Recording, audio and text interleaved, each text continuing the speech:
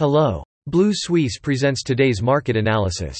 Capital Markets Overview. The Dow rose more than 70 points on Friday, while the S&P 500 and Nasdaq lost 0.2% and 0.5%, respectively, after a U.S. jobs report showed higher than expected wage growth, which would keep the Federal Reserve aggressively tightening monetary policy.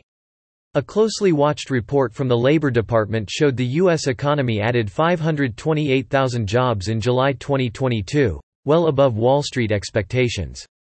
The data came after hawkish rhetoric from several Fed policymakers, making policy pivots more elusive as the central bank tries to cool an overheating economy. Bank and energy stocks rose while Tesla and other tech companies tumbled. The focus now shifts to next week's inflation data, with annual U.S. consumer prices expected to rise 8.7% in July after a 9.1% gain in June.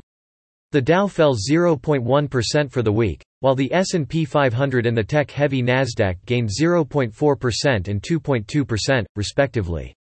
The S&P/TSX Composite closed up 0.2% at 19,620 on Friday, as major metals recovered and the heavyweight energy sector gained.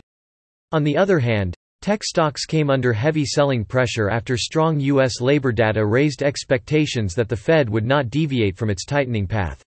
The increase in U.S. non-farm payrolls more than doubled what the market had expected in July. Meanwhile, Canada's economy unexpectedly lost jobs in July for a second straight month, while the unemployment rate remained at a record low of 4.9%, leaving ample room for the central bank to continue tightening monetary policy to curb inflation. During the shortened trading week, the index fell about 0.4%.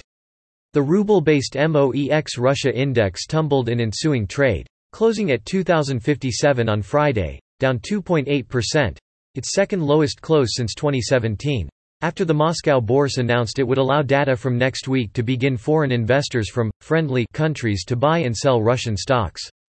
The measures are expected to increase volatility as foreign investors cannot sell Russian stocks as authorities ban their listings following Russia's invasion of Ukraine. That's all for today. You can read more on our website at bluesuisse.com.